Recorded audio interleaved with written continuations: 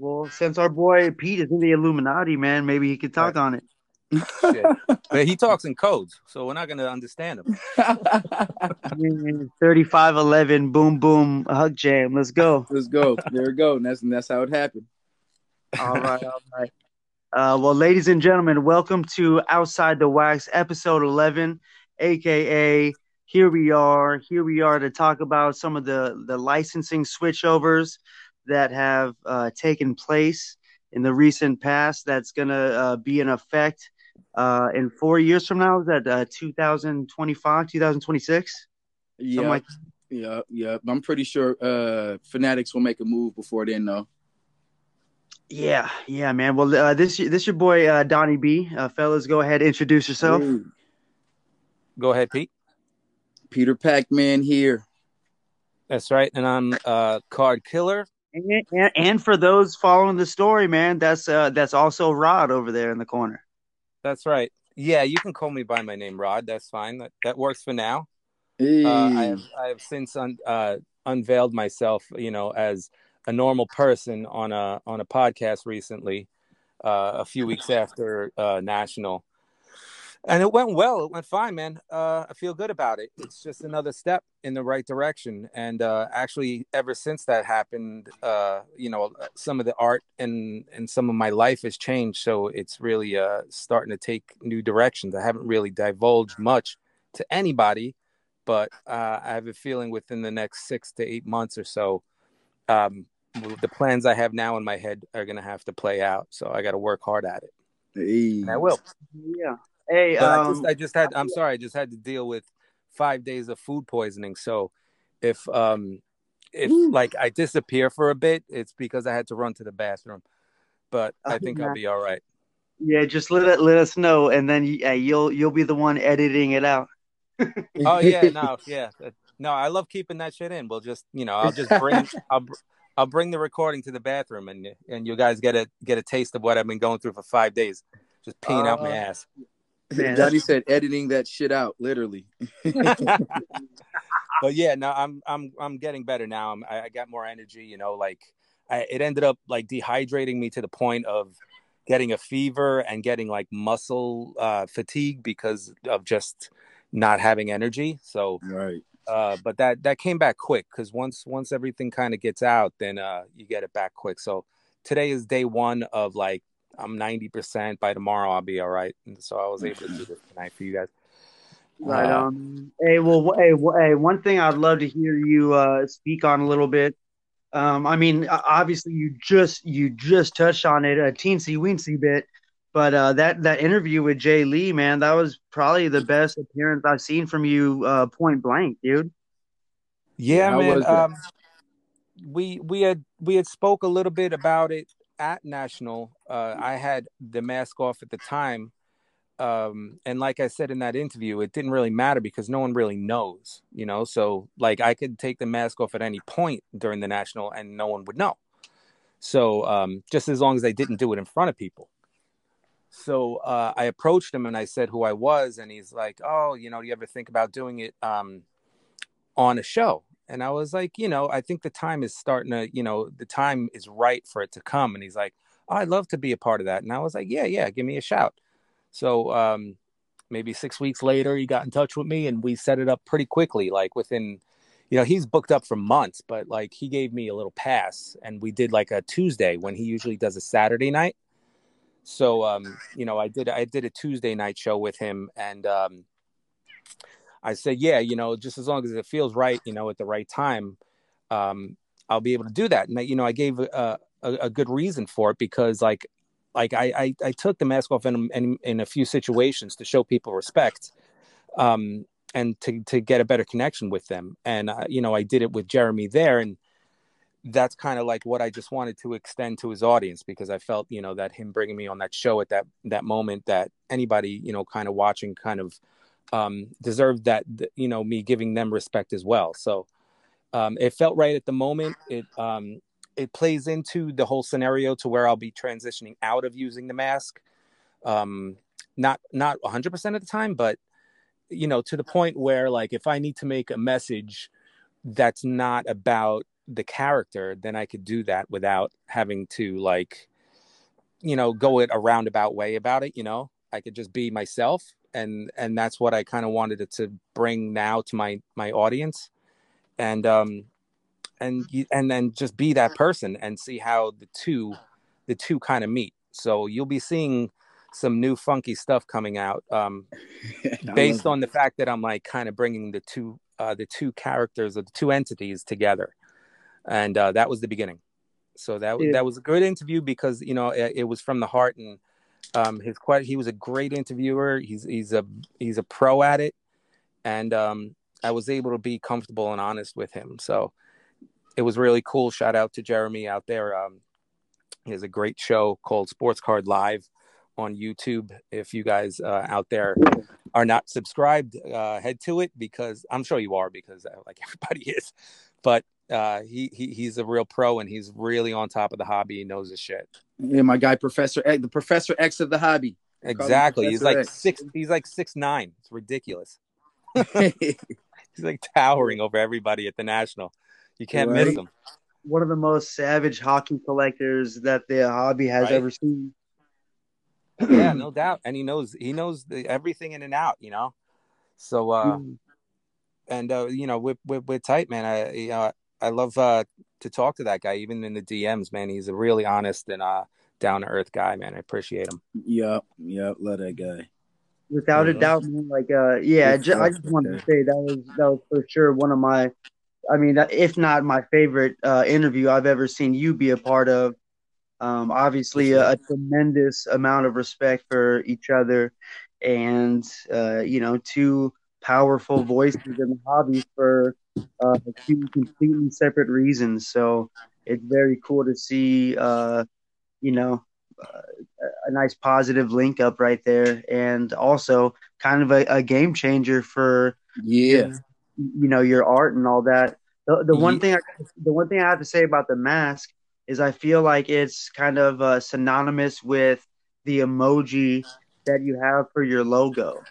So I would say, as far as marketing purposes, and you already know, man, there's always going to be a need for that mask, but it's very cool to be able to kind of Peter Parker it and kind of exist in the real world, in the art space, as well as exist as Card Killer. So that was cool, man. I appreciate it. And what you're going to see in the next few months is going to get a lot weirder and a lot crazier. But as far as cards are concerned, or you're talking about doing larger pieces, do you want to talk about it? There's not much I can really talk about it without it, like, coming in at the right time. Cause like, I base my art on like a storyline. Even without the mask, there's still secrets, huh? Yeah, I mean, like this, I got to give bits and pieces. Come on now. Look who's talking in code now. Hey. I'm on the other side of the Illuminati here, bro. No, what I can say is that, like I said, I'm going to try to find a way to represent both at the same time. So I'm working on that. And so like in my personal life, I'm working on myself, and I'm working on the art at the same time. So it's a little bit of both, but now you're going to see me as well. You're going to see Rod as well when you see the card. This drives the value up. We're getting more now. So this drives the value up on anything KK related or Rod related. Just putting that out there. Yeah. And I just wanted to officially say what's up to Rod for the first time on episode 11 here. Because up until this point, you've been known as Card Killer. So, if anybody lives in New York City and wants to see a rock show, come October 16th, I'm playing in Brooklyn. So hit me up, and I'll let you know where and when. Mask off and everything. Oh yeah, I can't be on stage with that damn mask. I mean, no, it's a little gimpish. I look like a gimp to everybody else. A little bit, though. Hey, so your voice is going to be in full swing, ready to sing for a show?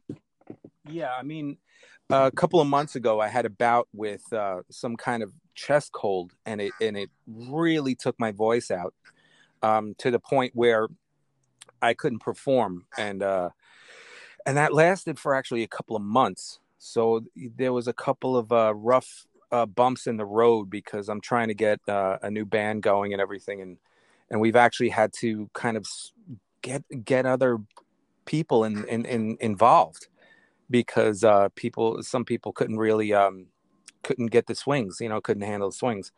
So I've been on that road, but I did a show 2 weeks ago, and for a 40-song performance.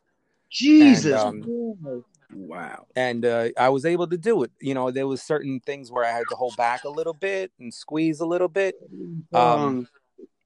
What? 40 songs, bro. Yeah, 4 hours, 40 songs. It's dude, it's intense. Pete, could you imagine? Could you do a 40 song show? Sure. I wouldn't. You wouldn't. You probably could, but you wouldn't. I wouldn't. I don't know if I like music that much. I might like to entertain people, be in front of people. I don't know. That'll take some. I don't know if I can even stand up for that long. Yeah. Because the show that I'm planning with us, doing half comedy, half hip hop, I was thinking like, maybe like 45 minutes of each type of thing. KK's over here doing 4 hours of rock and roll songs, man. That's nuts. Yeah, I mean, in New York City, there's a whole scene of bands that do this. And we come out and we support each other and we watch each other's shows, and that's almost a standard, man. You're out there, if you're at night, you're at 9 to 1, and if you're playing in the day, you're playing 4 to 8. That's the way it goes. You need to get off that hype quick. What do you mean? That's the culture out there, though. That's the culture out there. Man, no wonder you're all over there pissing water, bro, or shit and piss. Right. It's a grind. It's a grind, but also there's something to be said about finding a way to bring the music into what you guys know as well, and that's like another step, and it's another way of how am I going to bring all those forms of expression together. So that there's something left to be said where I could utilize that into this and figure that out. I just haven't gotten there yet because it hasn't like made sense in my gut yet. So, but it's a resource for sure. And like I said, Pete, if you have like tracks or something where you need a rock singer, I got some pro guys that can at least record it with a pro sound. So. Man, definitely. Yeah. I'm gonna find some beats and just send it to you and have them do what they do, and then we'll do the rest. Some Linkin Park shit. Yeah, hey, I wrote to some Linkin Park type vibes though. I have some material. Linkin Park, that was my group growing up. What? Let me know. That's shit. Me and Slab have been writing the Linkin Park shit for a while now. Like months back, we was writing to that type of beats and stuff. Yeah, we ready. Okay. This is the beginning. We got all types of. It's crazy, man. Yeah. Man, I gotta say though, Pete is getting the world is getting in such a crazy way as far as the vaccine goes. Here we are trying to run a show where we got trade night, we got comedy, we got hip hop. And I mean, for the most part, the venues, you have to be fully vaccinated to get into these clubs, man. Mm.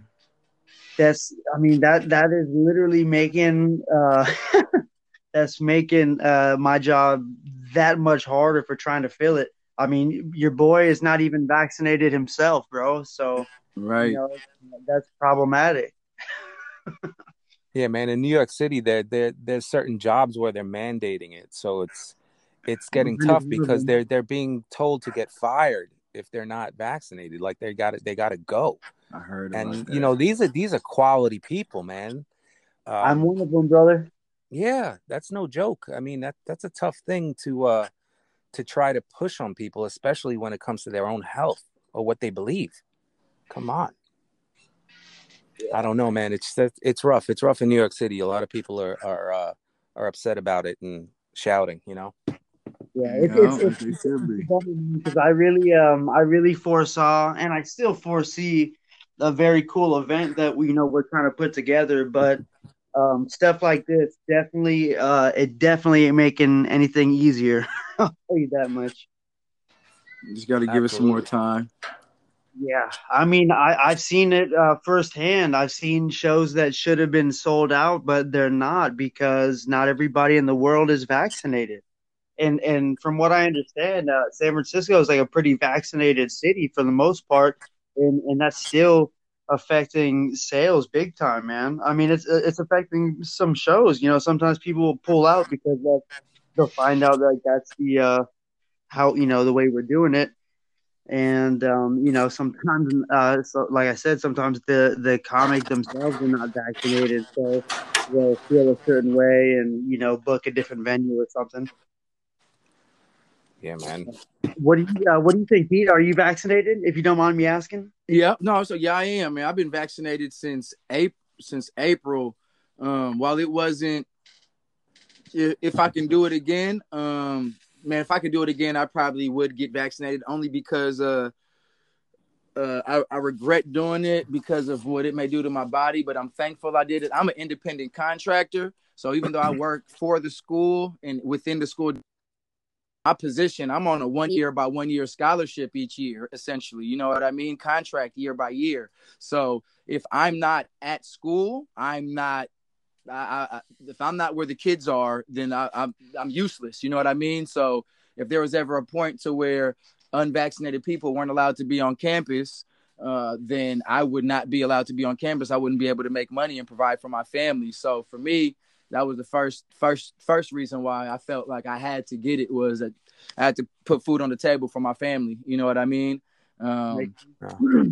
Yeah. So at the end of the day, when it came, I tried to avoid it for a few months and wrap around it, but just seeing what all the measures that were put in place to make life more difficult for those specifically in my position and others too, without the vaccine, I wasn't trying to go through all that and jeopardize.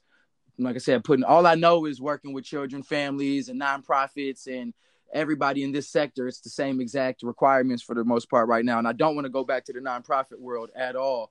I want to stay on school campus. You know what I mean? So I had to do what I had to do. Do they require it for all the students that go to that school as well? Not in our district, not yet. No, I think for children 12 and up, they're requiring it now, or they're making that push. But in our district, I don't think, in West Contra Costa, I don't think they're doing that. Not yet, but they probably will. Yeah, I mean, it does seem like it's kind of like a common theme in most schools, most places, everywhere, man. It's a crazy world. But It's crazy, but it's on one side they acting like they care, and on the other side they acting like they don't care. And we've been in the same situation for the last almost 2 years now. Nothing has changed. You know what I mean? Yeah, the craziest is like seeing pictures of like the highest ranked officials, including the president. They'll have a picture of them wearing a mask, and then a picture of them in the same exact setting, like a second later. And every single person have their mask off. Yeah, it's yeah. If I can't believe the people, and if I believe the numbers, then somebody's not telling the truth. You know what I mean? So, hey, I'm just gonna do what I got to do to provide for me and mine, man. Yeah, that's probably the most respectable answer I've heard yet, man. I dig that. I didn't want to do it though, Donnie. I'm not gonna lie to you, bro. They're not sticking nothing in any of my kids. Well, hey, I mean, I'm just being real with you, man. Like I've heard of, firsthand, I've heard of people, having their son get the second dose of the vaccine and within a day become paralyzed. Their whole body can't move. Fucked for life. Dude, their whole life done. That's rough. That's got to be some rare allergy, man. Of course, that's that's not happening to everybody. Of course, that's not the case. But Even if that's like a 1 in 100, man. If that's 1 in 1,000, that's too much for me, man. That's rough. Yeah. That's too much for me. Um, yeah, so I'm over here trying to avoid it as long as I can, but yeah, just as you know, it's becoming harder and harder by the day. Yeah, and I'm pro whatever anybody feels too. I'm not on either end of the spectrum, or I hate to choose sides. There are people who it makes them feel comfortable, who would really help stay healthy, and others around them they want to protect. Go get vaccinated for sure. You know what I mean? But I'm all pro-choice. You do whatever you feel is best for you, and I'm gonna do what's best for me and my family. It may Yeah, sound selfish in the American way, but in this situation, that's the way I'm rolling with it. Check this yeah. out. KK mandates everybody get vaccinated, though. Come on. Yeah, for real. What about that vaccination? Let's get back to the vaccination, man. Boom, boom. I'll get that injection any day. That's the Fanatics vaccination, right? That's right.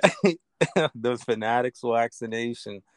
Oh Yeah, my God. he's Yeah. gonna get that first jab of that vaccination. Yeah. Donnie, speaking of fanatics, man, what's that situation? How do you want to set that up and discuss it a bit? I mean, that's quite a broad topic to jump into, man. With the licensing getting shut down, like we first started elaborating on. Mm-hmm. Uh, yeah, Fanatics, man. I mean, like I was telling you fellas, I went to their social media pages on Instagram. They had two different pages, and I don't know, man. They didn't really seem like they held up to Tops or anything like Panini, nothing like that. And I mean that it just seems like they bought their way into the industry that they have never even been a part of. Like if it was Panini taking over the licensing for baseball, that would make sense. It would be unfortunate. You'd be like, oh damn, that's crazy, but it would make sense. Like that's an arena that they're already in.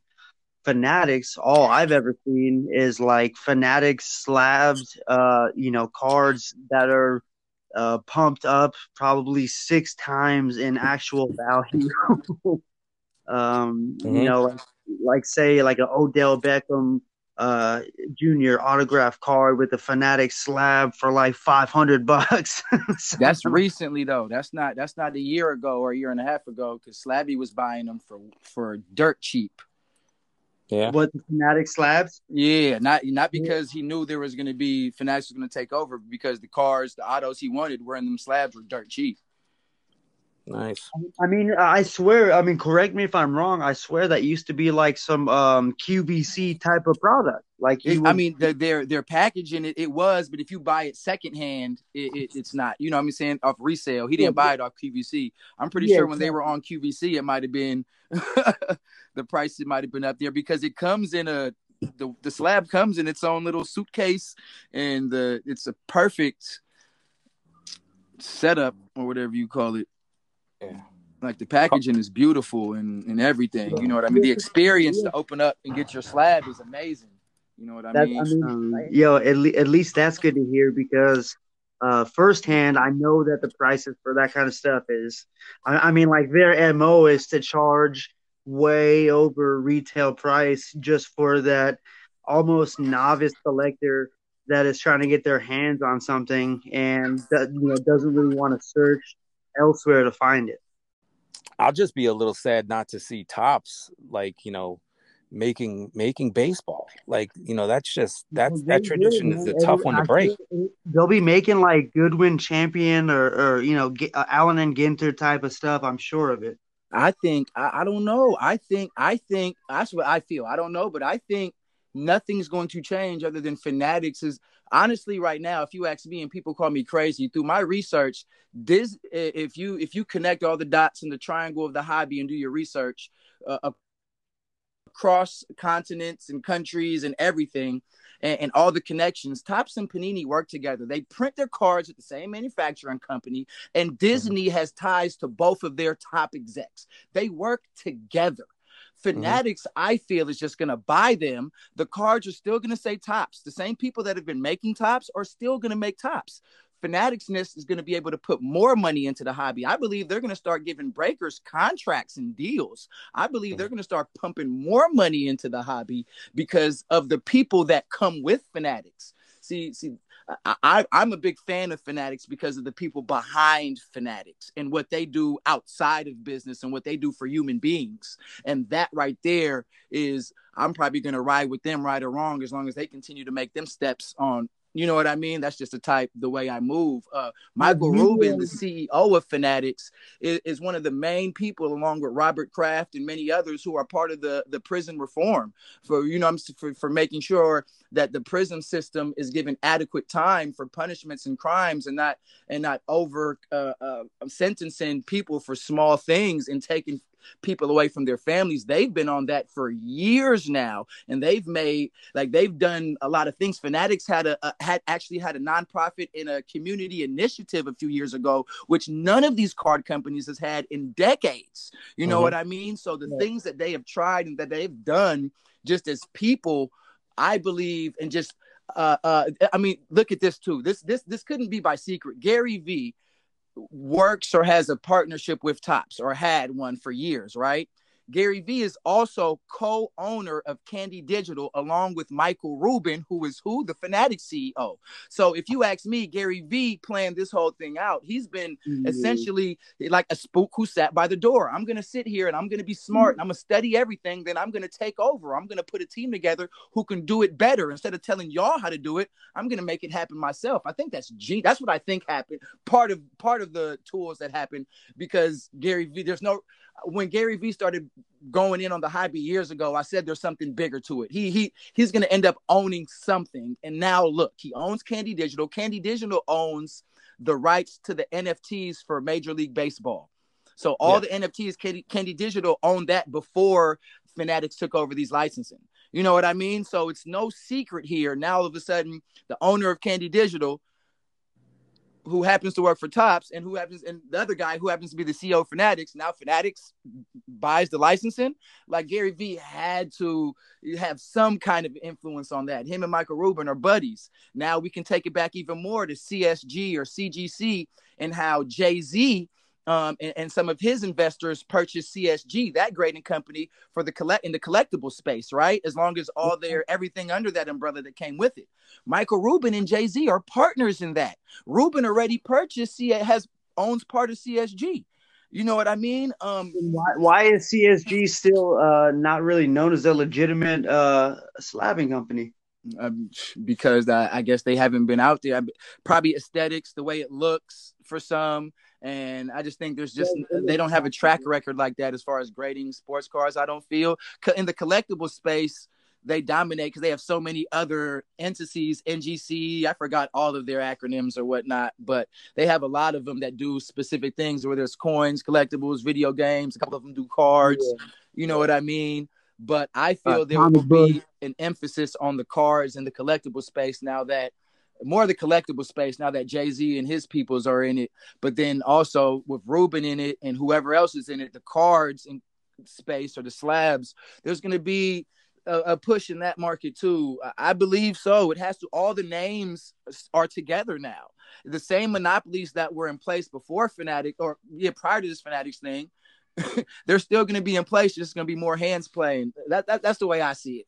It's the same exact thing. Back in the 1889 to 1911, it was William Duke and Company. They were the monopoly. They had bought 8 or 9 of the major tobacco companies, and all those companies were the ones producing cards at the same time. You know what I mean? And it wasn't until 1911 or 1912, the Tobacco Act, they had to break down from a monopoly to a apolagi. I don't know how to pronounce it, but when that happened, it's pretty much the same thing as monopoly, because I just say, okay, they make me get rid of the business, I'm gonna make 4 other businesses and let my sons own those businesses. So it's essentially still a monopoly. You know what I mean? It's the same people still running it. It's just not the same names running it, business names. So, man, y'all, thank you for letting me ramble. But that's all. That was great. It's the same. I see history repeating itself. I'm looking at my timeline in my garage right now that I have my whiteboard, and it's identical to when Topps literally, I think Fanatics said years ago, they went to the NBA, they went to the NFL, they went to the MLB, and they said, look, whenever y'all ready, we're here. We have however much if money's not a thing. Whenever y'all ready, this is what we can offer. And just whenever you're ready, we here. And I think the MLB and all those other major sports companies sat down, looked at that white paper and those decks and looked at the way the market was moving and how Fanatics is already in every stadium and arena and mall in America, and felt that, hey, it goes hand in hand with cards. I felt like we can bring, we can make it blend more with entertainment. We can make it blend more with the people. It can just be more of a connection. And I feel Panini and Topps are not going to go anywhere. I think the cards are still going to say Prism. Panini is just going to be Fanatic stickers maybe on it. Okay. Yeah, that's not a bad change. That makes sense, man. Almost just kind of like Fanatics playing up top with a marionette, Yeah. Yeah, it's just an investment for them. They're like, oh, I want to pump my money into this because it can make more money. I think they playing hardball with Nat too. I ain't gonna lie. I think they I mean, Gary's been they balls. Gary's been pushing digital heavy, so he's setting up the whole arena for a lot of digital collectibles. And I mean, eventually that's gonna just be the norm. I mean, as much as I may kind of like frown upon it, like the more it develops and the more it makes sense to get, your, or at least artwork or something into that realm. It's kind of like, when are you going to play ball? And I mean, it's going to come down to that. And, I have to consider what, where that even lies for me eventually. So, right. The first thought and the first idea of it, I was like, what does that mean? And now the more it develops, then it's like, okay, then you kind of see where things are going, and you kind of maybe I'd have to find a way to innovate my own way of doing it, because otherwise I just wouldn't be, happy about that. But, if that's what we're going to see in the next few years, and we're going to watch the virtual world open up and get bigger and bigger, I almost picture like virtual meet and greets with athletes through Fanatics virtual. That's exactly what it's going to be. That's exactly what some of these NFTs are packaged with. Exactly. Right? Exactly.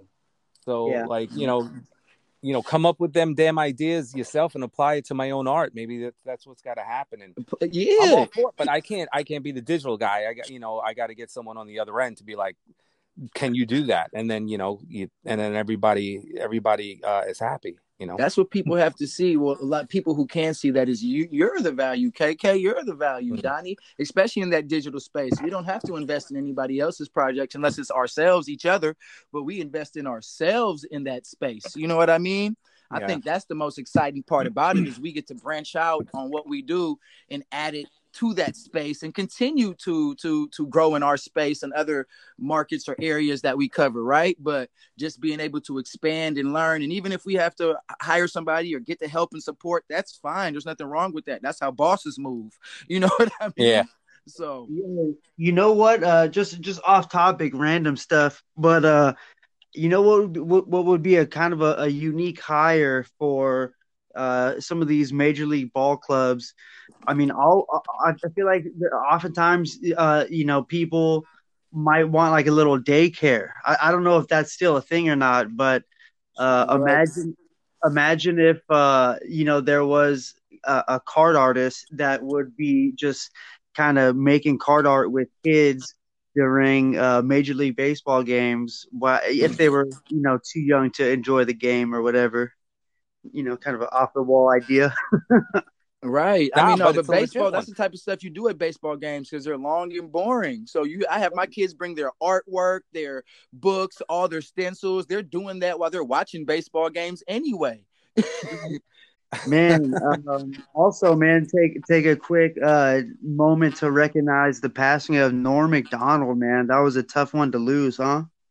Hell yeah, man. That guy was a genius, man. I even when I was a kid, like, his jokes were so dry and to the point that I loved when every time he just made fun of Frank Stallone or something.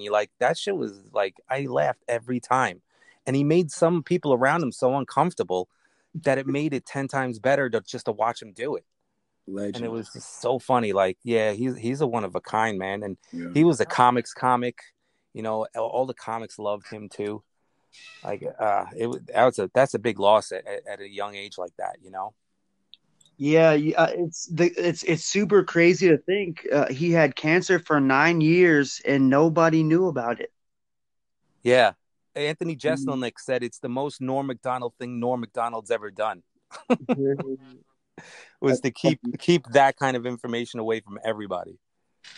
Yeah, and that's it, crazy for me. That I worked a weekend of his show in 2017, and he had there was a rough experience for one of those nights where he needless to say he didn't do too well, and there was a bunch of people that walked out. And it was a bummer, being that everyone sees, they look at him with such high regard. So, if he gets up there and he's kind of mumbling and, people kind of get off put.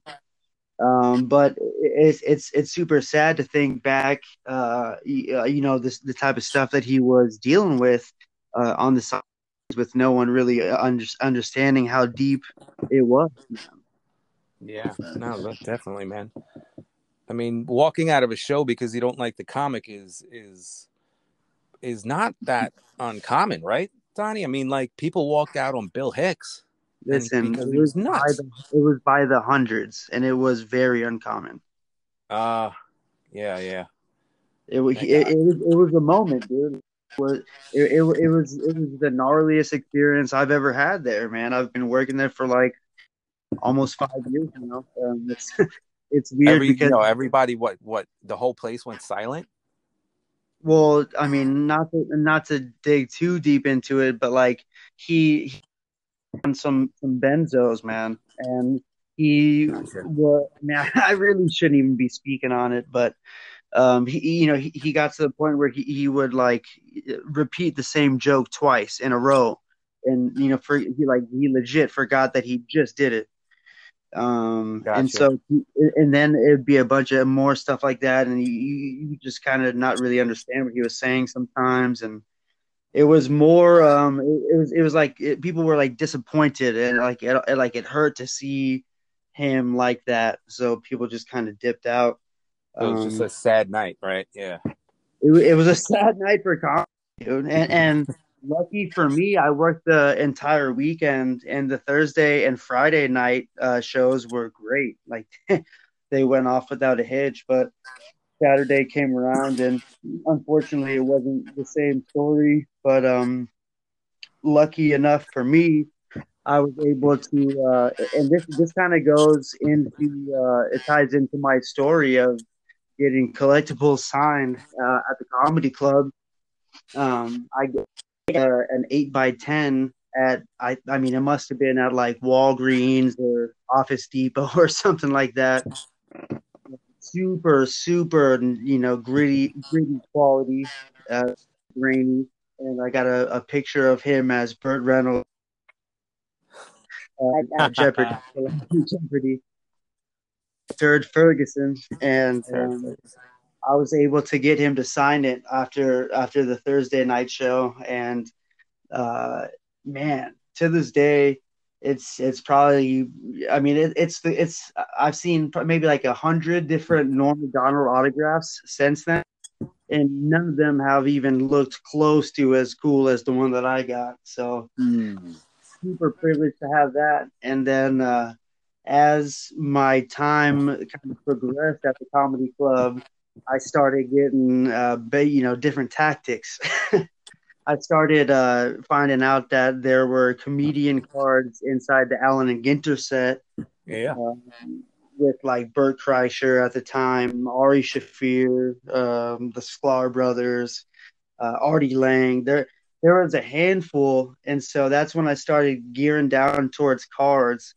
And then when a comedian would come in town that was, a fairly big name and someone that I was a big fan of, instead of wanting like some random grainy ass like 8x10, I just kind of thought to commission actual cards to be made, uh, and that's kind of what started that. And now I have probably, I don't know, upwards of like 10 cards that the world wouldn't have ever seen if I didn't think to you know uh, commission the right artist to have them made and Right. get them signed. So I in one sense, I couldn't go back in time and make a card of Norm and have him sign it, because that would just be the ultimate. That would be like the coolest card to have in my collection. But yeah, it's definitely part of my story of how I started getting specifically getting cards signed at the comedy club. So R.I.P. Norm Macdonald. Absolutely, right? Absolutely. Yeah, the GOAT, man. Oh God. Without a doubt. Well, gentlemen, man, we're probably about 50 minutes in. You guys want to get started on some questions? Let's do it. Sure, I could hand you out my question.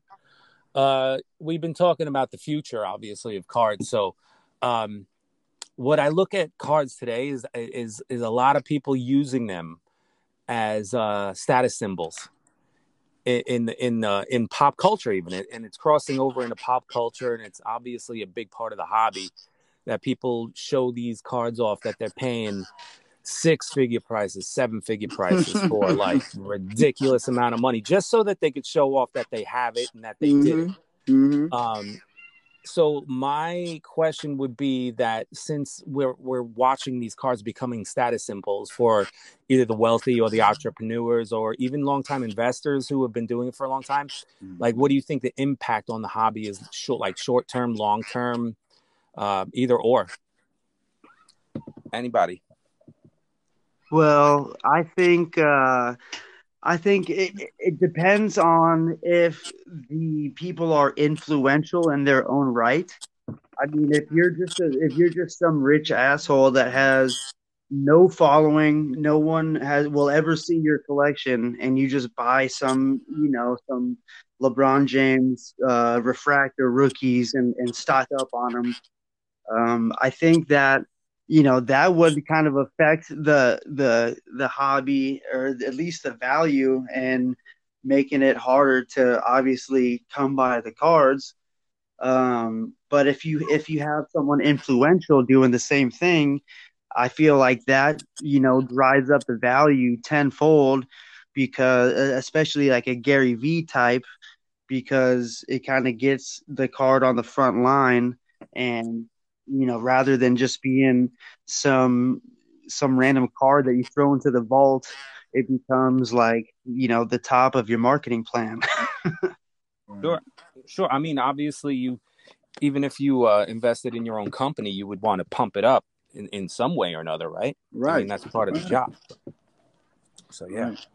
Yeah, I think to start, I don't know how far we are into the process, but when people start spending all the money on cards, and essentially that drives up the value, and for those collectors who aren't necessarily in it for that, some of the things they collect, or a lot of the things they collect, become out of reach, right? So I think initially it may not be it may not look like or feel like it's positive to the hobby. A lot of people may feel as if the hobby is moving in another direction, but then I also feel as if that's where new things are created and innovation, and that's where change actually comes, and that gives more opportunity for people to add value. And that's why you see more grading companies now, and I believe we're going to start, even when Fanatics takes over, we're going to start seeing more card companies. Somebody's going to have to make cards at a price point people can afford, whether they're licensed or not. It might be Fanatics might come in and keep everything the same with Topps and Panini, but now that they have licensing, they may make a product that's just super lower, really reliving the junk wax era again, because we have any and everything, right? So yeah. I think it does hurt us and hurt the hobby to start, but once we speak on it and we identify our feelings and heal our wounds, we start thinking about how we can make change and create change and still still be happy within the hobby because we love it. We're not going anywhere. There's always been change.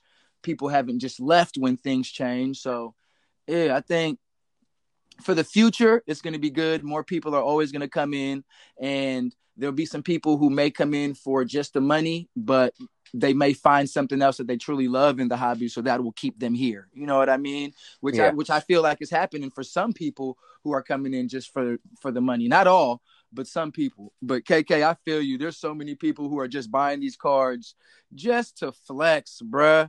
Right. Just to say I have it, just to be in that upper echelon, just to be able to be posted or talked about by these people, to have their cards sold here. There's a lot of people, though, a lot of those collectors who actually love and enjoy the hobby too. So give them props and shout outs. But in today's social media days, we're definitely seeing a lot more of the of the people who are just in it for the money. I tried to flex about a month ago, try to get a card. I dropped, I made a bid of like 4,500, which I don't even freaking have. It's like, I'm like, I got to make moves to actually put that together. And the card ended up going for 15 and a half, 15K. So I was like, oh, I wasn't even close to this thing. I was like, I don't know what the fuck. So it didn't work. However, I did find an alternative recently for that kind of card, and I'll be getting that card this week, and I'll be showing you guys that. Yo, speak on it, dude. Speak on that pickup. On the pickup? Yeah. Okay. So my favorite card and my number one card is the 89 Tiffany I have, the 89 Bowman Griffey Tiffany, right? Okay. I always talk about it because I actually had it in a PSA 10 once. I sold it. And then I regretted selling it, obviously. But I was like, I got to find a way to get it back. So I got me a really sweet, sharp BGS 9.5 that would probably cross over, considering I've seen way off-centered PSA 10s worse than mine. So, and it's off-centered all in the right place. It's 50-50 side by side, but it's like just a smidge bottom heavy, but it actually matches the sides in a way because it's such a weird like size card. But I've always wanted to get like I've always like collecting parallels and stuff like that. Now it's obviously out of control, but back in 89 you don't really have many parallels, right? You got the base that you get out of the pack, you got the Tiffany, and then you got his father who has a card with his son on the card too. So it's kind of like one of those, I would call it like an original like OG companion card for that 89 Bowman. So like then you have that Tiffany. So then that's 4 different versions that you can get in 89. But when they start making reprints, they're worth a lot less, but they still kind of like, they're licensed reprints and they may have their own value. So in 2015 they made a card that was a part of a set called the Superfractors That Never Were. And they made basically an auto 1-of-1 Superfractor version of the 89 Bowman Tiffany. So I bid as much as I possibly could for that card, but that card went crazy up, in the last minute. So I wasn't able to get my hand on it, but it kind of like represents what that card would be if there was a 1-of-1, right? So like, part of me is like, yeah, it wasn't made in 89, but who the hell cares because it's the only one of its kind. But I recently found another 1-of-1, which I made a deal with some dude who lives somewhere in the country. His name is Brett, and he got me the 1-of-1 product hit for Keith Shore's 89 Bowman set that he recently did. And he came out, just put out this straight up 89 Bowman, and people, bought that up. But he just happened to put like online that he had the 1-of-1 Griffey, and it was a gold foil version. I'm not sure if it's vinyl. I doubt it. I think it's just a gold foil, but it is the one. What? It's not a Superfractor? No, it's like a gold foil, but they didn't make the Superfractor for that set. They just made gold foil 1-of-1s. That's what the 1-of-1s were. That makes but sense. Still, yeah. in 89 Bowman, that card's the hit. So So basically, I got like the product hit, the product card, the product chase, if you will. Yeah. And now I get at least to put that right next to it, you know, and have that as my companion card. And the That's a fact that very it's a one of one is pretty nice. that's a very valid point you made, because I remember when you showed me when you first got it, I never even really put two and two together that that may be one of the most influential cards of that entire set that he did, and he did a pretty elaborate set with like Shohei Ohtani, Mike Trout, all probably Acuna, Right. I mean, Albert Pujols, all the guys. but Griffey is based on the Griffey that actually came out in '89. You know, I mean, he did other iconic players, which makes sense. But this is certainly one of the. However, I know that he did make autograph parallels. It's super sick to have yours with the autograph on it. Yeah, maybe that remains to be seen. I'm not sure if I'm going to get a one-of-one autograph, but I'm just. I mean, for the price I paid for it, you know, it was legit. If you got the opportunity to get that signed, would you get that signed? I don't know, man. What if I had the opportunity to cut that shit up? Well, you do have that opportunity, sir. I do, but I don't know. There's certain cards that, you know, when they're just right, there's no reason for me to touch them. Maybe that's one of them. If you get it signed, that card, it might lose value. If he signs it, yeah, it's possible. It's definitely possible. Just in a weird way, in a set collector way. But it's cool because it also ties this. You know, the artist Keith Shore is tied to the card too, so it kind of like adds an extra little thing on top of all of on top of all of that history that you can connect it to. It's connected to basically what Topps is doing with 2020 and Project 70. So like in a sense there, you know, there's a lot of connections with, you know, all the right fields for me.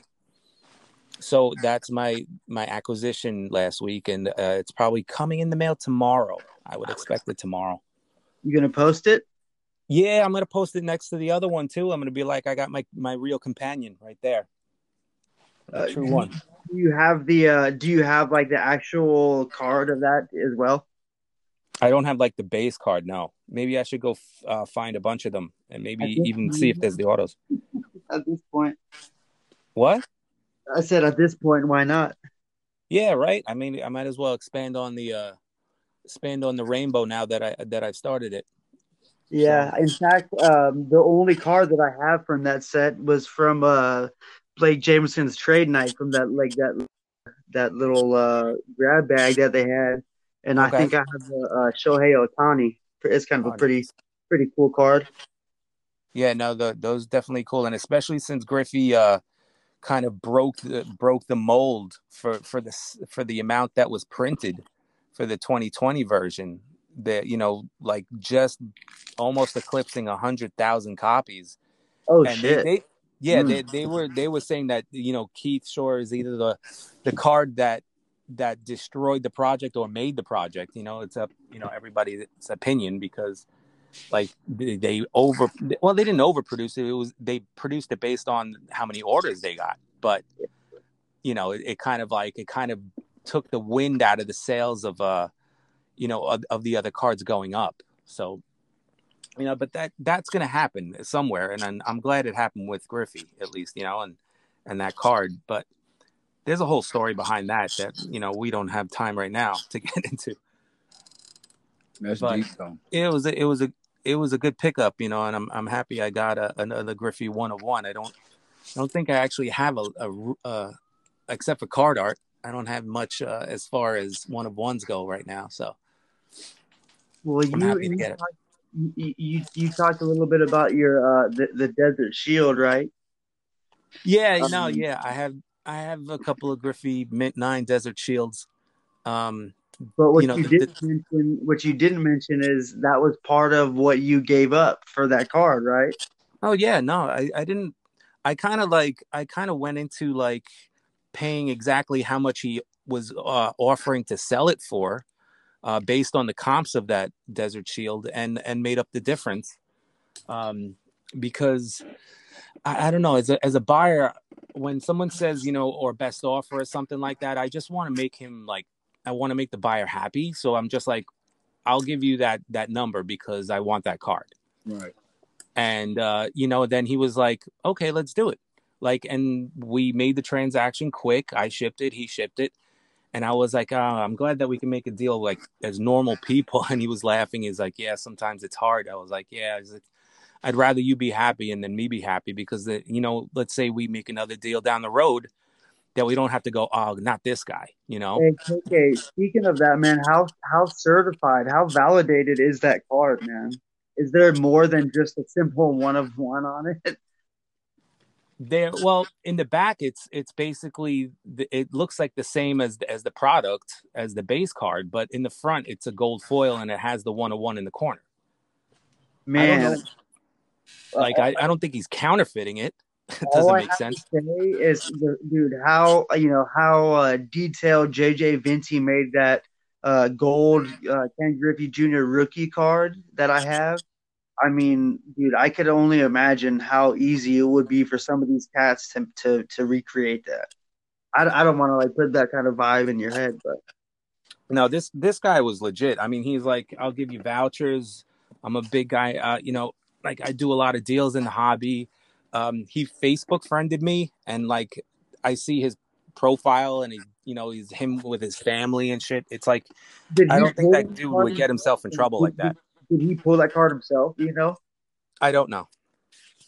Because that'd be interesting, man. Because I do feel like there would be some type of certification that would come with that. Well, I mean, if he pulled it, then how would there be any like a certificate with it? Would it come with it? No. Maybe some type of little certification, or I don't know. I mean, I got all that guy's info and everything. Like he's been solid ever since we made the deal, so I'm not too worried about it now. I mean, it looks cool. It looks right. No, yeah, I'll send you pictures when it comes in tomorrow. And I'll hold my breath until then. So we'll see. We'll see. But yeah, I guess we were. You had answered my question. I didn't really answer it myself. But the answer to my own question would just be very similar to what Pete said. Maybe with the fact that I would say that even in the short term, there's a couple of probably aspects of it that are positive. Mm-hmm. That like bringing that type of attention into pop culture is a good first step in that way. So like, I understand that like it kind of pushes people out, but in the long term, like I think it could only benefit because then you're right. New innovation, new products, lower price points. They're going to make lower price points on purpose for everything. And you're going to strive for the bigger cards, but why not, preview it now? And then as cards get more and more pricey on the top end, and you're starting to compete with fine art works that are in museums that have the value of that, like granted, like the fine art world, there's a painting sold for $500 million by Leonardo da Vinci. That's one thing to be said because there's 500 years of history, but you estimate, Mandel's 52 at a gem in 10 at 20 million at the moment. And that's going to go up too. Right. You just have to have the 20 million and convince the person to sell it. But I see it moving in that way. So it's like, where you take those big iconic cards and anybody in the industry who could afford it now, I'd say get it now, get it right now. And, it would have been better if you gotten it 3 years ago, but that's just the way it is. And the blowing up of it right now and everybody showing it off, I think ultimately is a positive impact, and that's the way I see it. I would say both positive. I dig that, man. Like we're in a way, man. I mean, I'm kind of somewhat of an influencer in that realm of just kind of being able to make the hobby cool again, man. I mean, Pete, I feel like Pete has probably played the biggest role of that out of all of us, man, of just kind of normalizing the hobby and making it so it's not just for that, that fat, nerdy dude that, just is that quintessential card collector. So I definitely agree with you guys of it only kind of making it more of an influencer type of thing to do, to where it just kind of makes it cooler for everybody to hop on board. So yeah, I dig that, man. Y'all ready Absolutely. for my question?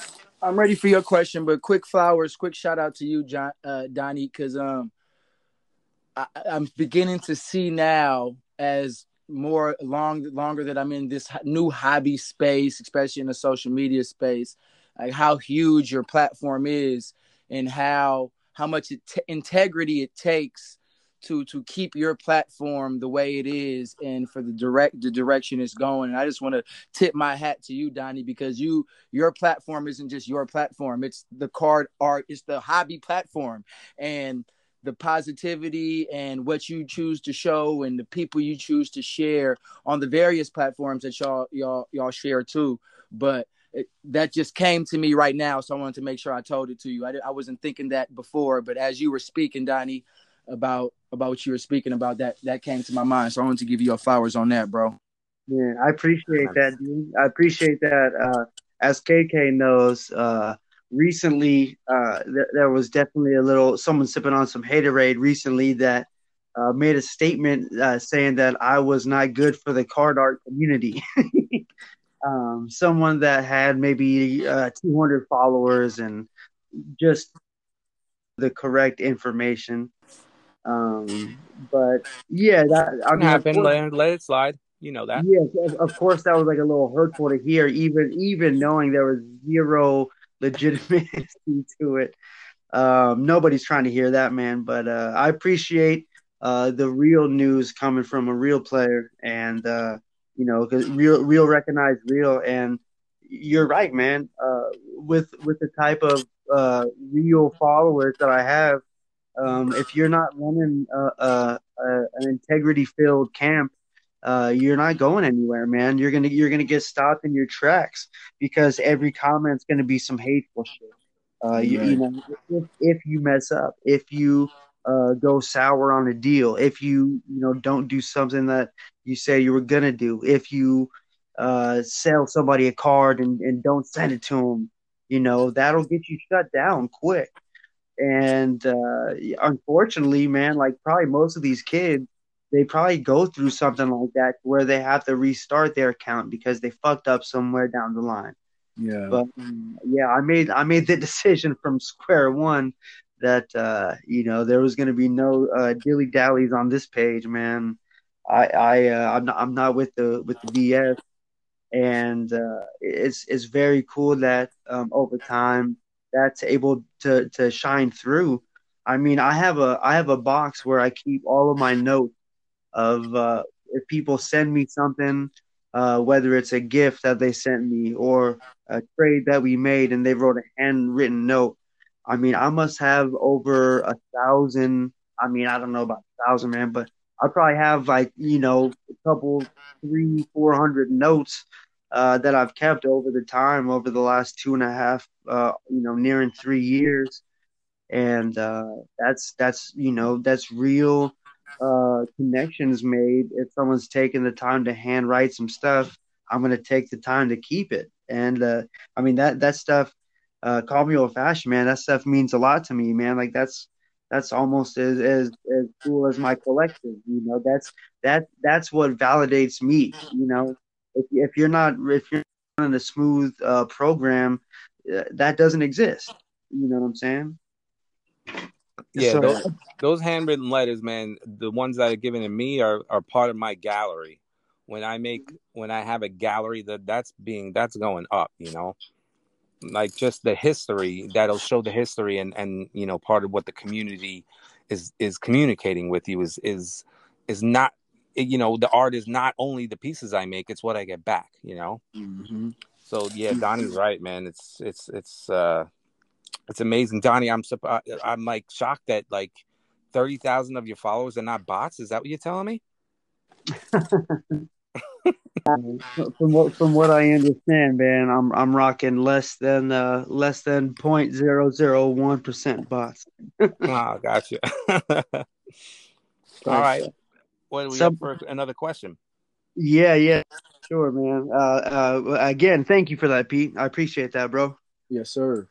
And it's funny, man. For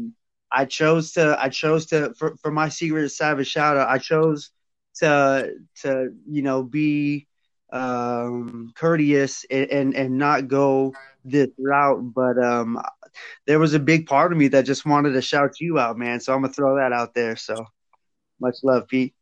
Love right back at you, man. Appreciate you.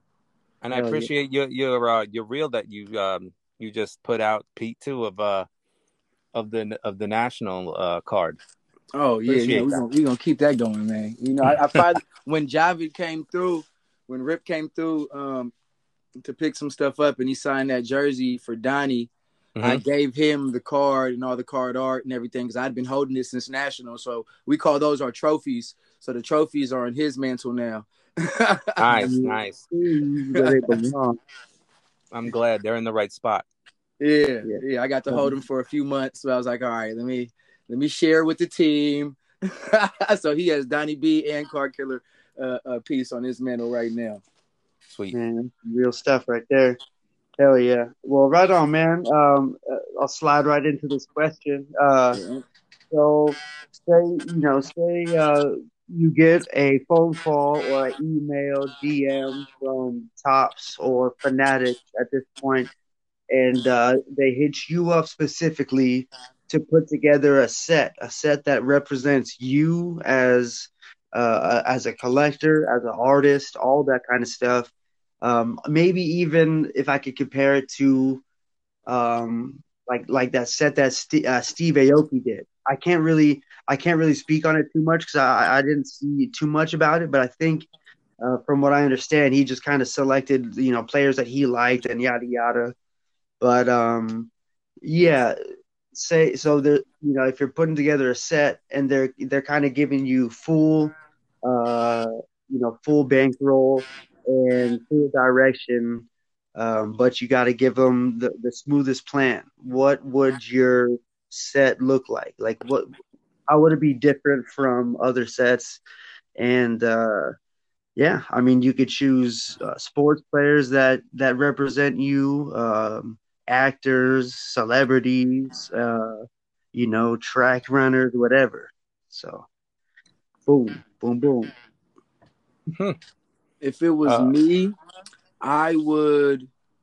If it was a set about me, I don't know how many people I would choose to be in the set, but it would definitely be cards of students or groups of students in either their stories or one of their stories, share some of their stories and stats, whatever that means to them. Yeah, no, I can see that happening, especially with team sets and like schools across the country. Getting kids back into it. But I feel like there's a way that you could keep integrity and put together that set.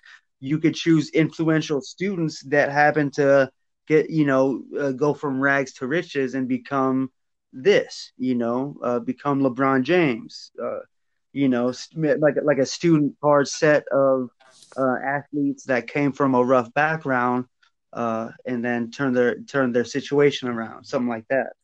Yeah, but that's not relatable to the masses, though. That's still geared toward, you know what I'm saying? That's a storybook story. That doesn't happen for all of us. But it doesn't happen. I would want more. That's what I said. I wouldn't do the project because that's what they would want. You know what I mean? And we've turned down deals plenty of times because it's just not our direction. And we'd rather find somebody else to do it. That's when when people approach us to break, like, nah, y'all got to go holler at Naka. We don't break. But it'd have to be about the kids. It wouldn't sell. You're right, Donnie. It only sell within this household. It wouldn't be marketable. But that's those are what our cards would be. Well, hey, let me resend that. Let me resend that. Then make it as you would. Yeah.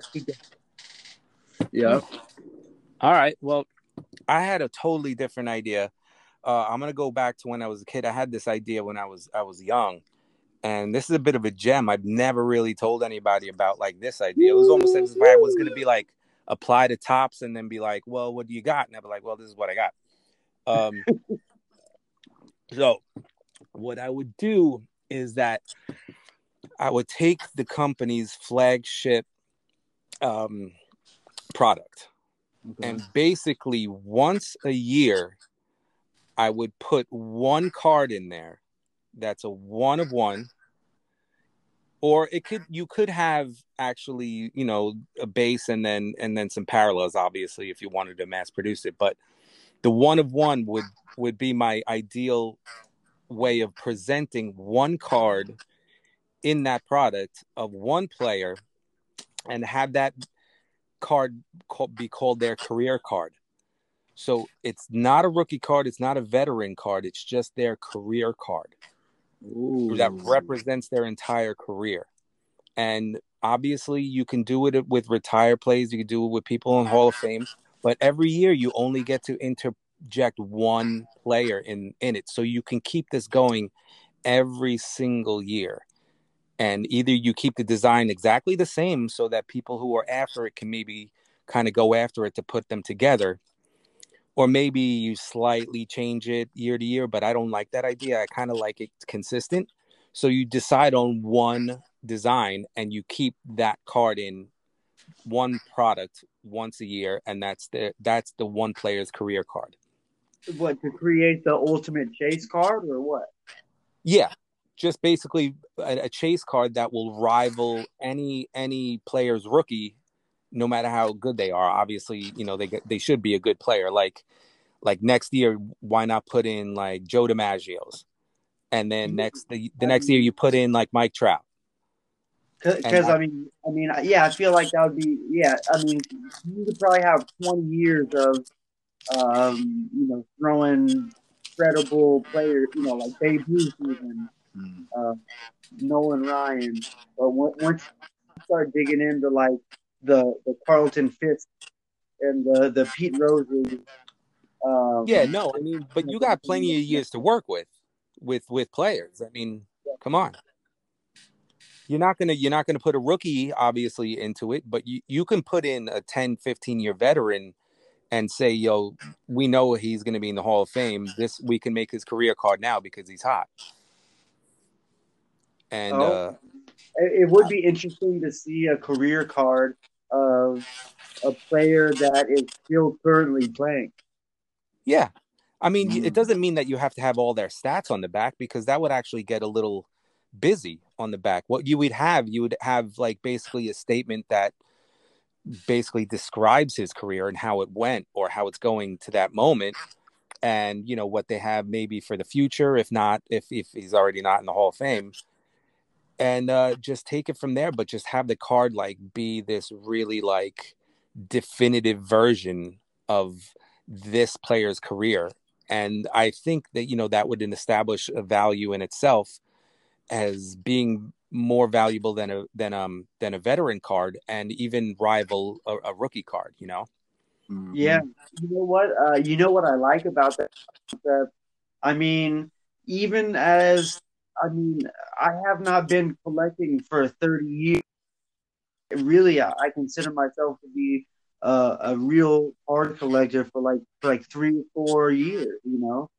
There's much that I don't know. I just know a lot about some of the stuff that I like a lot. But I think it would be cool to have like a Willy Wonka golden ticket type of thing, to where every year when the product comes out, there's a definitive chase card rather than just the 1 of 1 superfractor of the hottest rookie that year. Would be really cool to have that. To market something into it like that, almost like with Pokemon introducing Charizard to the world.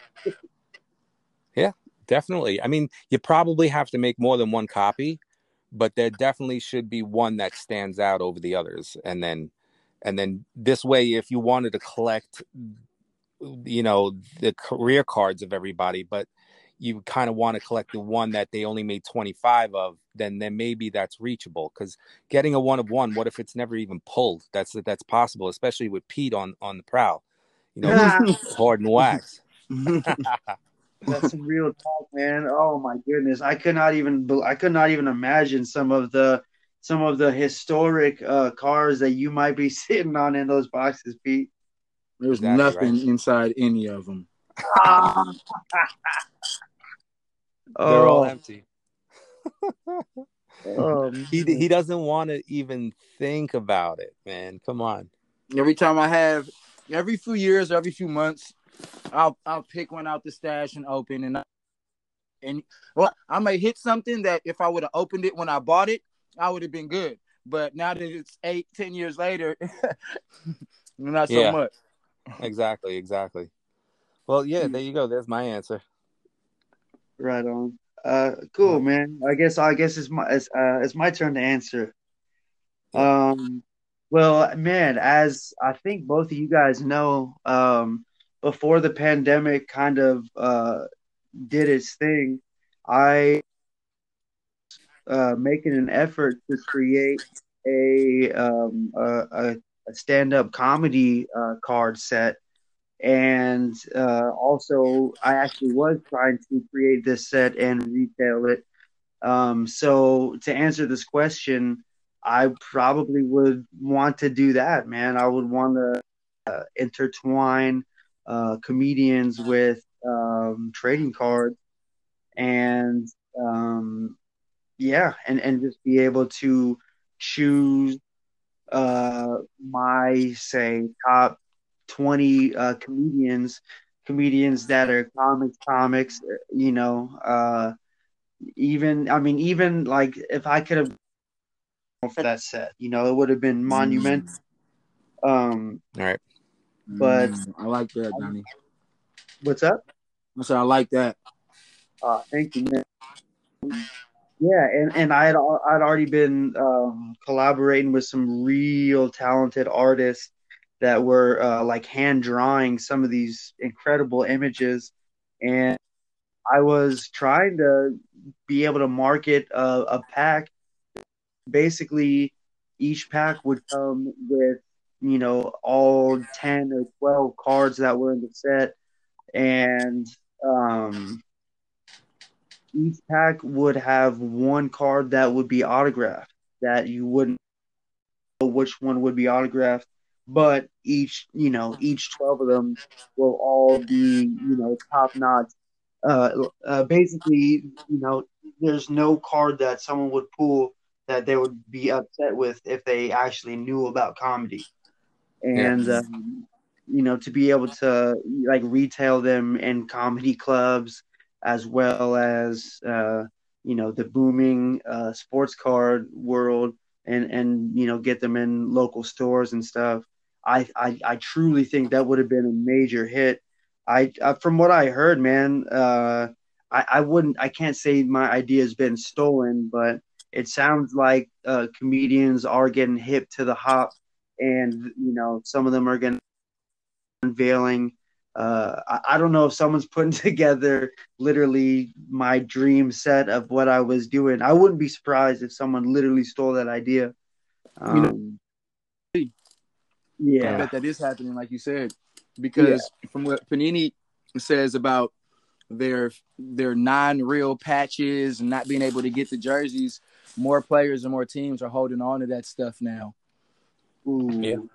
Yeah, and if you listen to Joe Rogan's podcast, they're talking about sports cards more than once. From what I know, they've been talking about it, and they've been showing him stuff and telling him the rise of it and the value of it.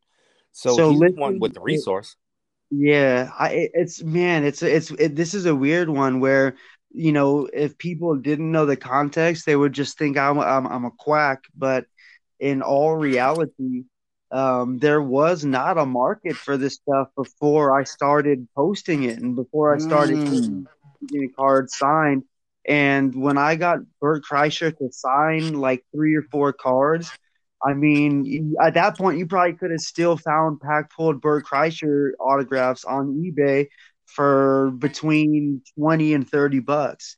Now there's in-person autographs of Bert Kreischer posted for $400 that are slabbed by BGS.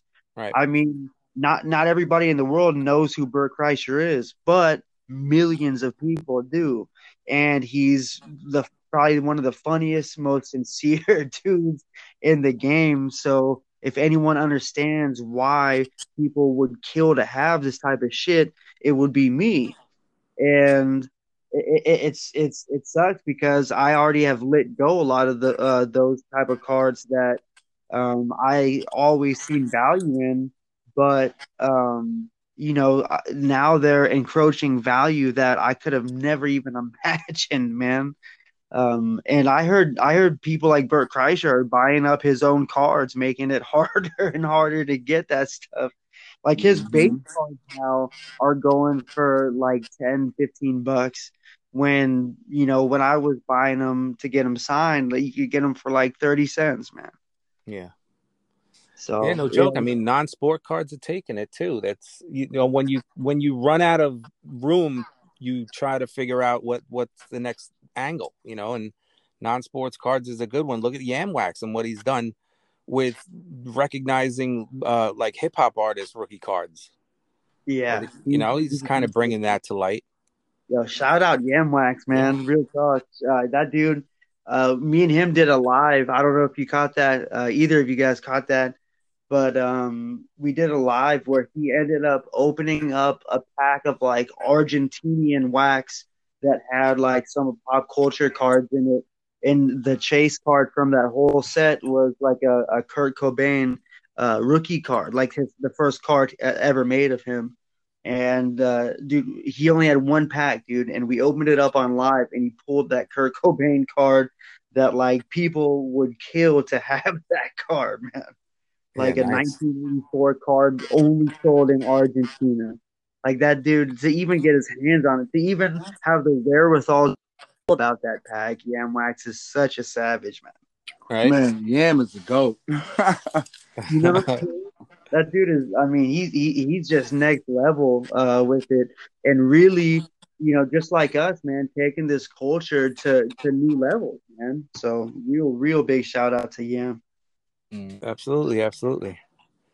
Yeah, man, it's a good set of questions, baby.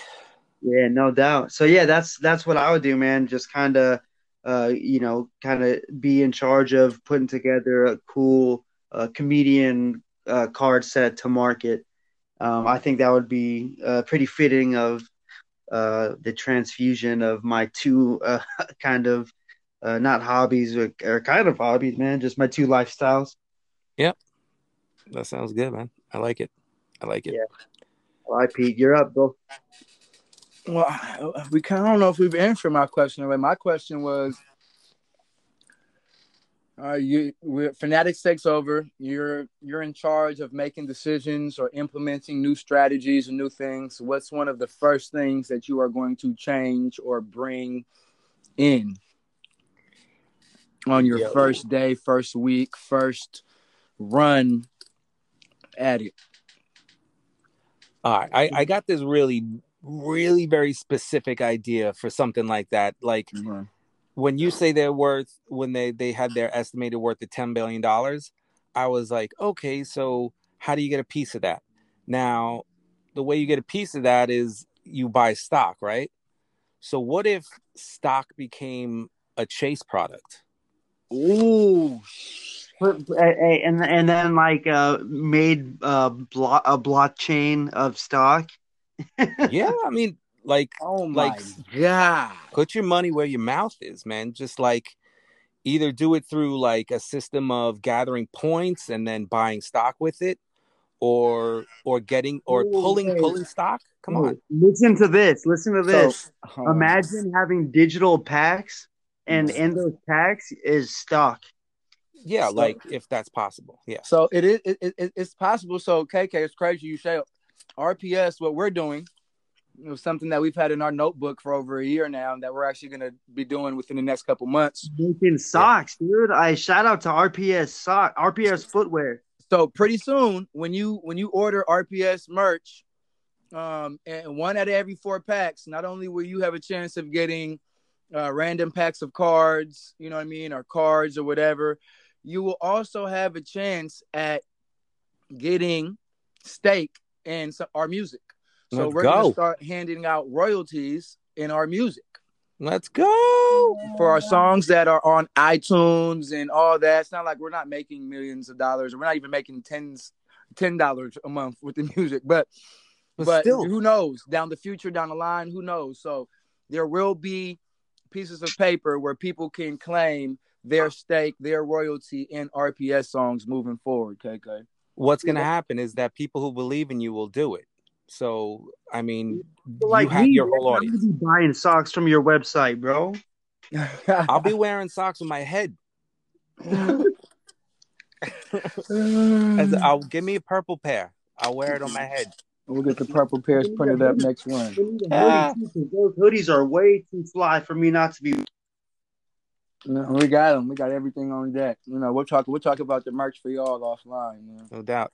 But I see the connection between what you said and my answer there. So like, yeah, because that gets you to basically invest in something and then watch it grow. And obviously, it's like it perpetuates just as long as you believe in it, and then it grows. So it's like it just makes sense to me that like they would.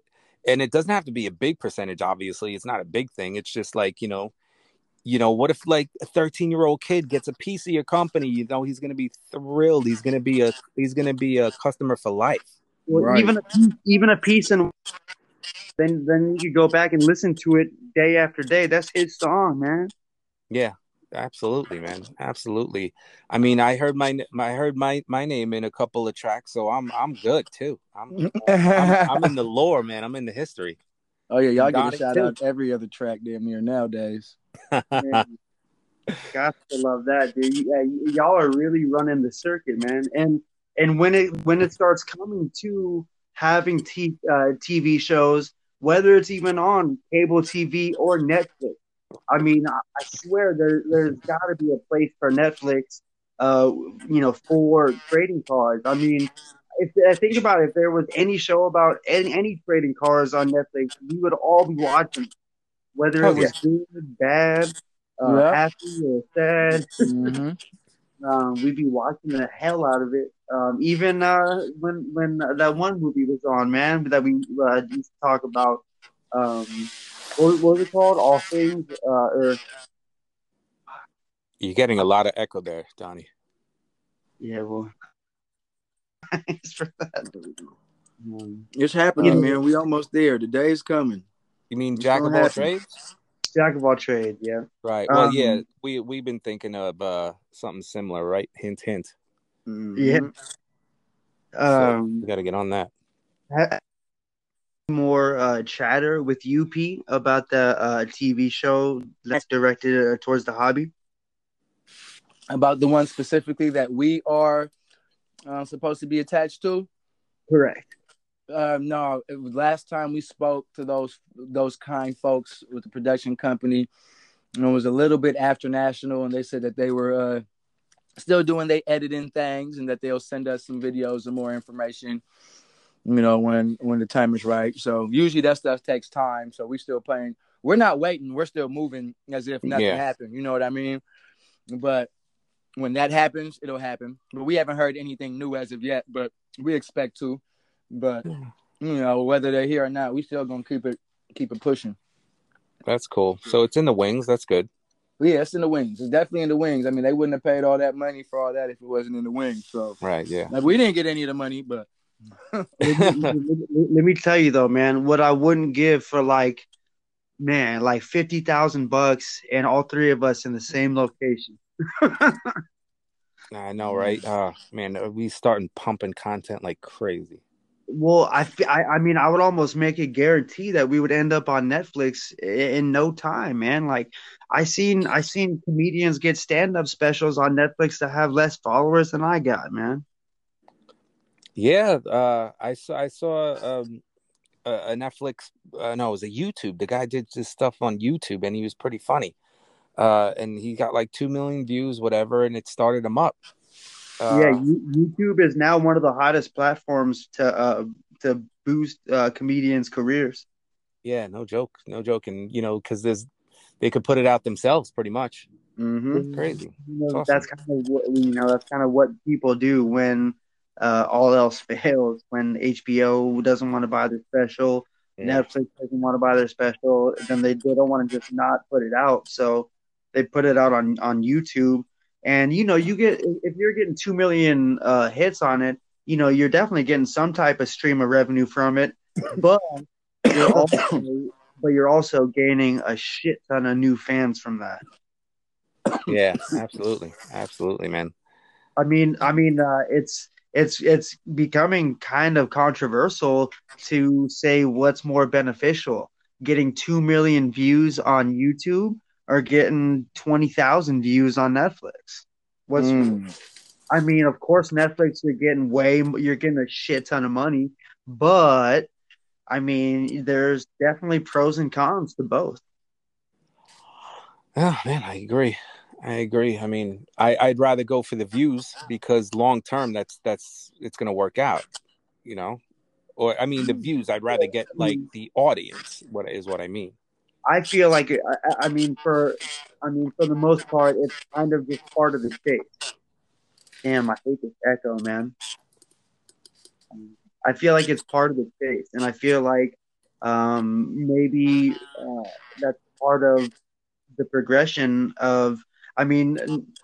Very few times is Netflix or any company gonna hand over a bunch of money to something that's unproven, that hasn't already done maybe a special on YouTube that got 2 or 3 million hits. So, if I was in the reins and trying to come up with my first plot, my first strategy, I really like the idea of kind of spreading stock around, especially through methods like blockchain and exclusive NFTs. Obviously, I think NFTs are going to be a huge part of the future of the hobby. Just kind of like Parker said, whether we like it or not, whether we're hip to it or not, people are still going to just be cashing in on it, and it's going to just becoming more and more prevalent and actually collected rather than just seen as an investment. But I kind of joked about it before, but biasedly speaking, I'd love to implement card art, man, and just kind of broaden the horizon.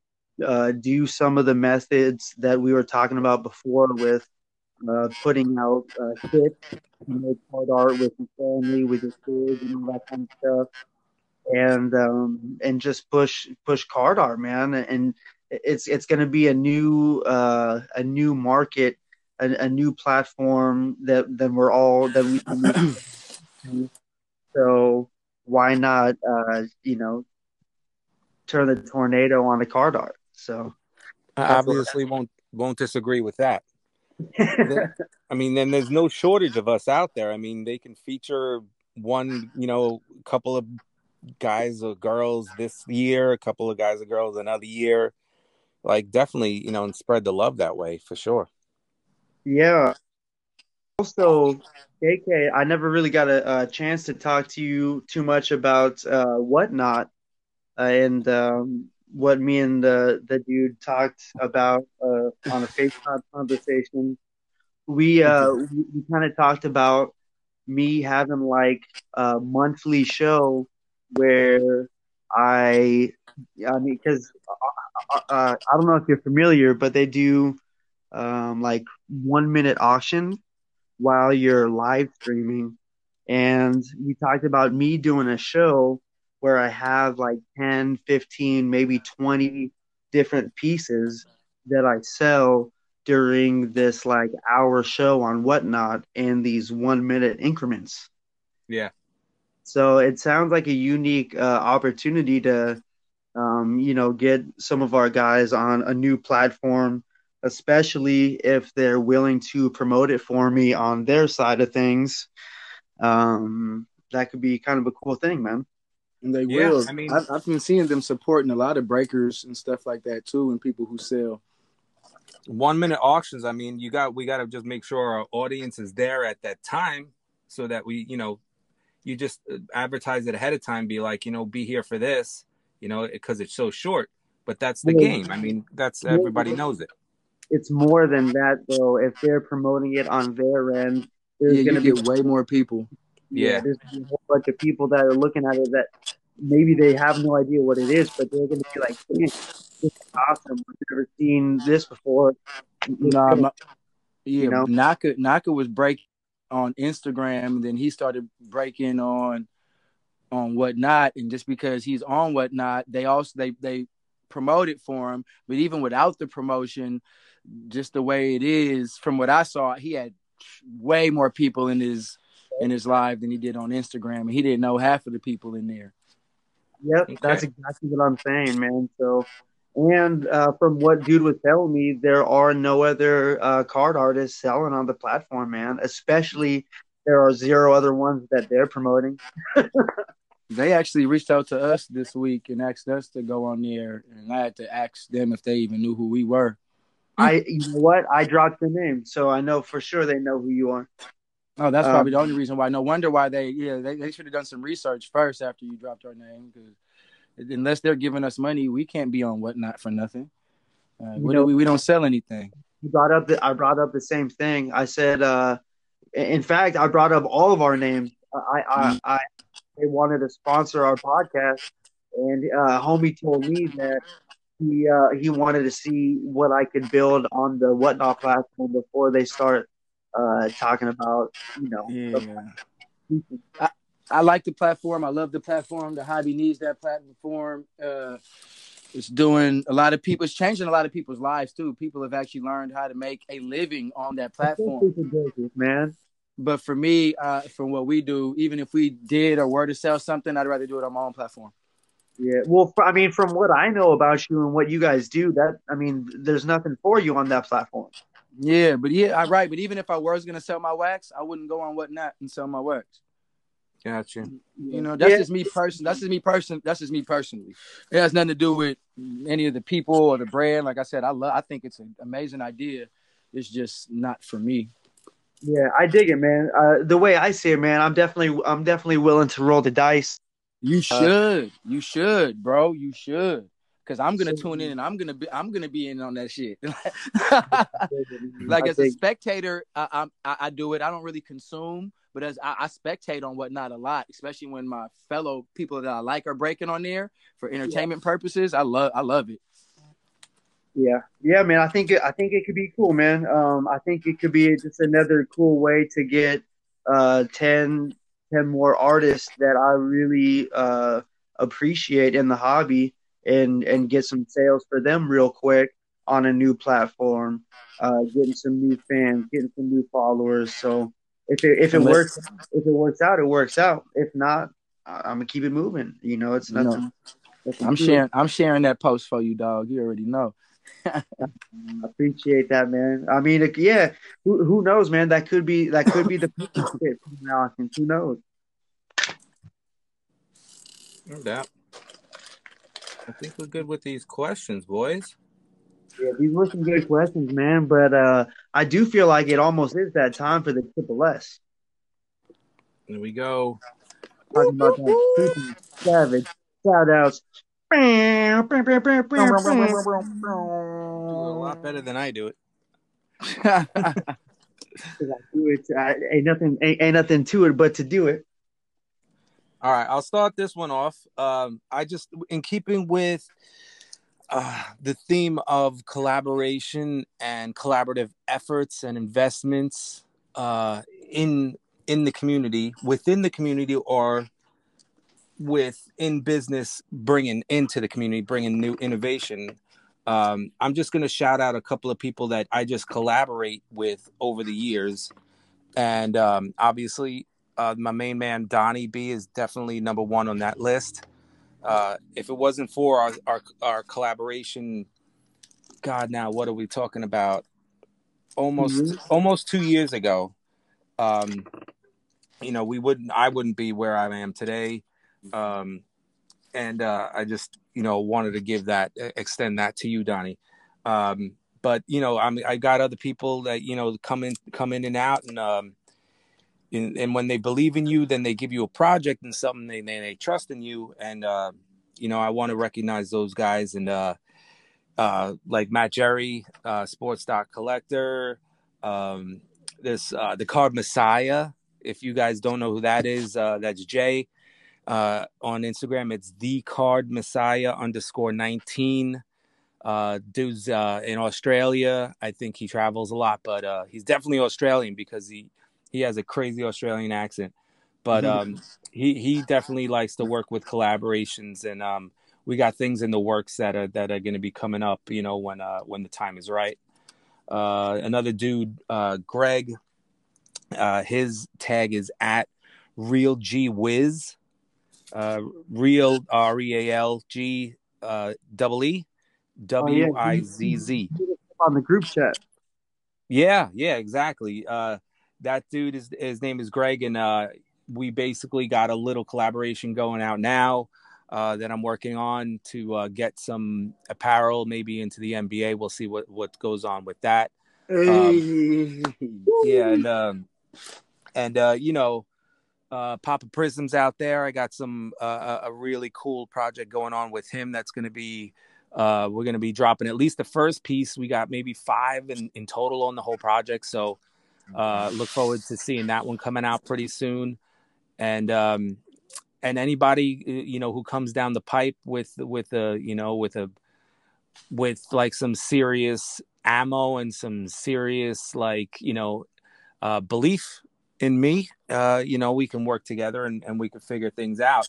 Obviously I rock with my main 2 guys right here, but you know, if we rise together, then I'm all about listening to people and their ideas and stuff like that. I always love at least hearing, you know, people out when they have when they're really enthusiastic about the hobby, and when they see card art and they see how it's blossoming and everything. Like, really appreciate it, man. So those were basically 4 shout outs I had there, or 5 shout outs. So I don't want to keep going.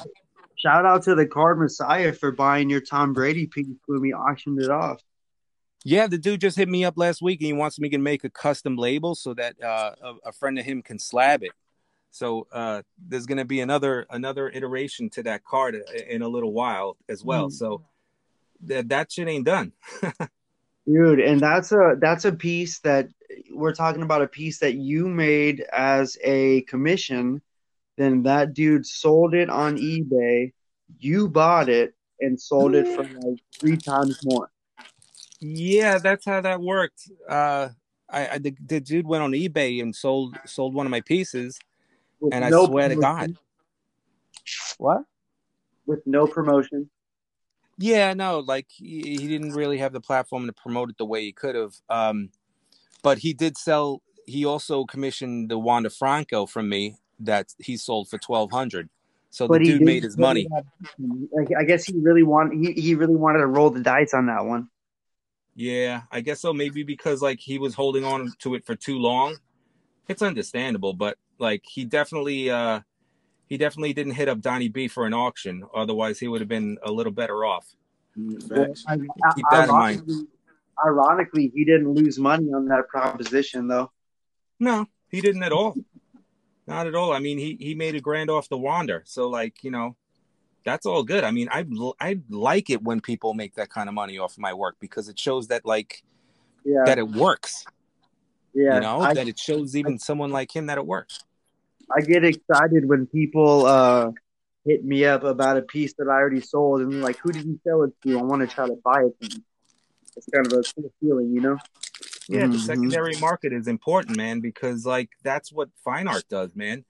And when it gets into the digital realm, what's exciting about the digital realm is that you can attach a contract to your digital art that stays firm, and because you could track the purchasing of it. So like you can gain royalties is what I'm saying. You know, even if it sells 5 times over, you get paid 5 times. It's like getting paid for a residual, you know, on a TV show. So, you know, I like seeing secondary market purchases and like people rebuying it, man, because that's an important part of it working. So, yeah. So like those guys who believe in me, man, shout out. What's that? Yeah, I agree, man. In fact, I spend quite a bit of time explaining secondary market to some of these newer artists in the space, because not everybody is willing to pay top dollar for something they don't feel that they could move if they had to.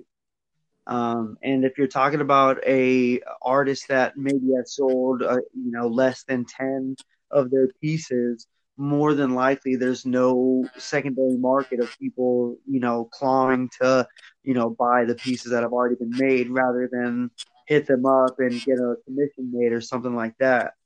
Right. So to get that reputation to where not only people like it, but when you drop a piece, maybe it'll sell quickly and then there'll be someone bummed out that they didn't get the opportunity to buy it and they go out and buy it for twice of what it sold for, and establishing that type of market, obviously not the easiest thing to do, man. Like we're all trying to figure it out as we go, but that is a huge factor in it. Because if you're talking about someone that's just going to buy a keepsake that's going to sit on their desk, you're not everyone's got $150 or more to spend on something like that to just have as a keepsake. But people have $500, $1,000 to invest in something that they think might turn into more money. But as far as my Triple S Super Savage shout out, I wanted to, like I said, I wanted to both you guys, Pete and Card Killer. Man, true as it comes, man. We really do all rise together, and it's cool to see all three of us doing our thing individually and collectively. But to take it outside the wax, I see what you did there. We had it outside the wax, but now we're taking it outside the wax. And man, I gotta shout out my guy Loyal Luke with the Echo, man. Echo, it's at Loyal Luke 37, and not only has that dude been making some real cool pieces lately, we actually auctioned off a Marshawn Lynch piece that he made. And I don't know if you got a chance to see that, Pete. It had 2 packs of Skittles, just raining down Skittles on Marshawn Lynch. Yeah. Like a style card. Yeah, and that was a real creative piece, and it did pretty well for it being like a debut auction. This Echo, man, is killing me. But yeah, and he's also been helping me on graphics and just an all around good dude, man. He's super savage. Shout out Echo Style. Echo Style with it. All right, my super savage shout out for this week. His tag, his handle is the SPRTZ card COLTR, but you could also just put in Samuel Evans. This guy is a guy that I met via Instagram, of course, the hobby. He's across the country in Pennsylvania. I'm here in California, but he's also the dean of, no, not the dean. He's the principal at his either high school or junior high. I can't remember which one, but he's also a collector as well, too. He does these hobby vlogs every week where he finds cards from his collection, from his childhood, and he just tells you a story about him, the history of the card, what it means to him, and it's just a real cool dude. Always chopping it up with him at least every other day. I don't know if I said it already, but I have to say it again, even if I did. His bow tie game is off the hook. Like he wears a different bow tie every single time he does his vlog. So there's at least 30 different bow ties you'll see. Just a real stand-up guy, and it's just good to see another African-American, another black dude in the hobby just doing positive things and sharing knowledge and wealth, and his smile more than anything, not just with me, but with everybody. So shout out Evans for sure. The sports card Colts R. All right. Yeah. Evans. All right. I've been reposting his stuff lately. That dude is he's about as real as it gets for a card collector. Yeah. I love hearing his. I mean, yeah, just like you said, man, he really does go in depth of like why these off brand cards mean a significant amount to him. And it's very cool to hear the stories because we all have our own similar stories just like it. Right. I mean, he brings value to every card, and it doesn't have to be monetary value, and it doesn't have to be a Michael Jordan. It can literally be a guy you didn't even know existed in the NBA, but he's going to tell you why that card or that person meant something to him or to someone. And it's like I said, I just love it. I love it. I love it. That's a good one. I want to thank you guys for hanging out. Hell yeah, I'm gonna have to figure out how to shake this echo for next round, but I feel like we still got a good one in, and looking forward to posting this one, man. Yes, sir. Yeah. Sounds right, guys. You guys, I'm a little late here on the East Coast, so I'm gonna say good night. Right on, Good night, man. gentlemen. Yeah, I'll catch y'all outside the wax, man. We'll talk soon. Peace. All right, guys.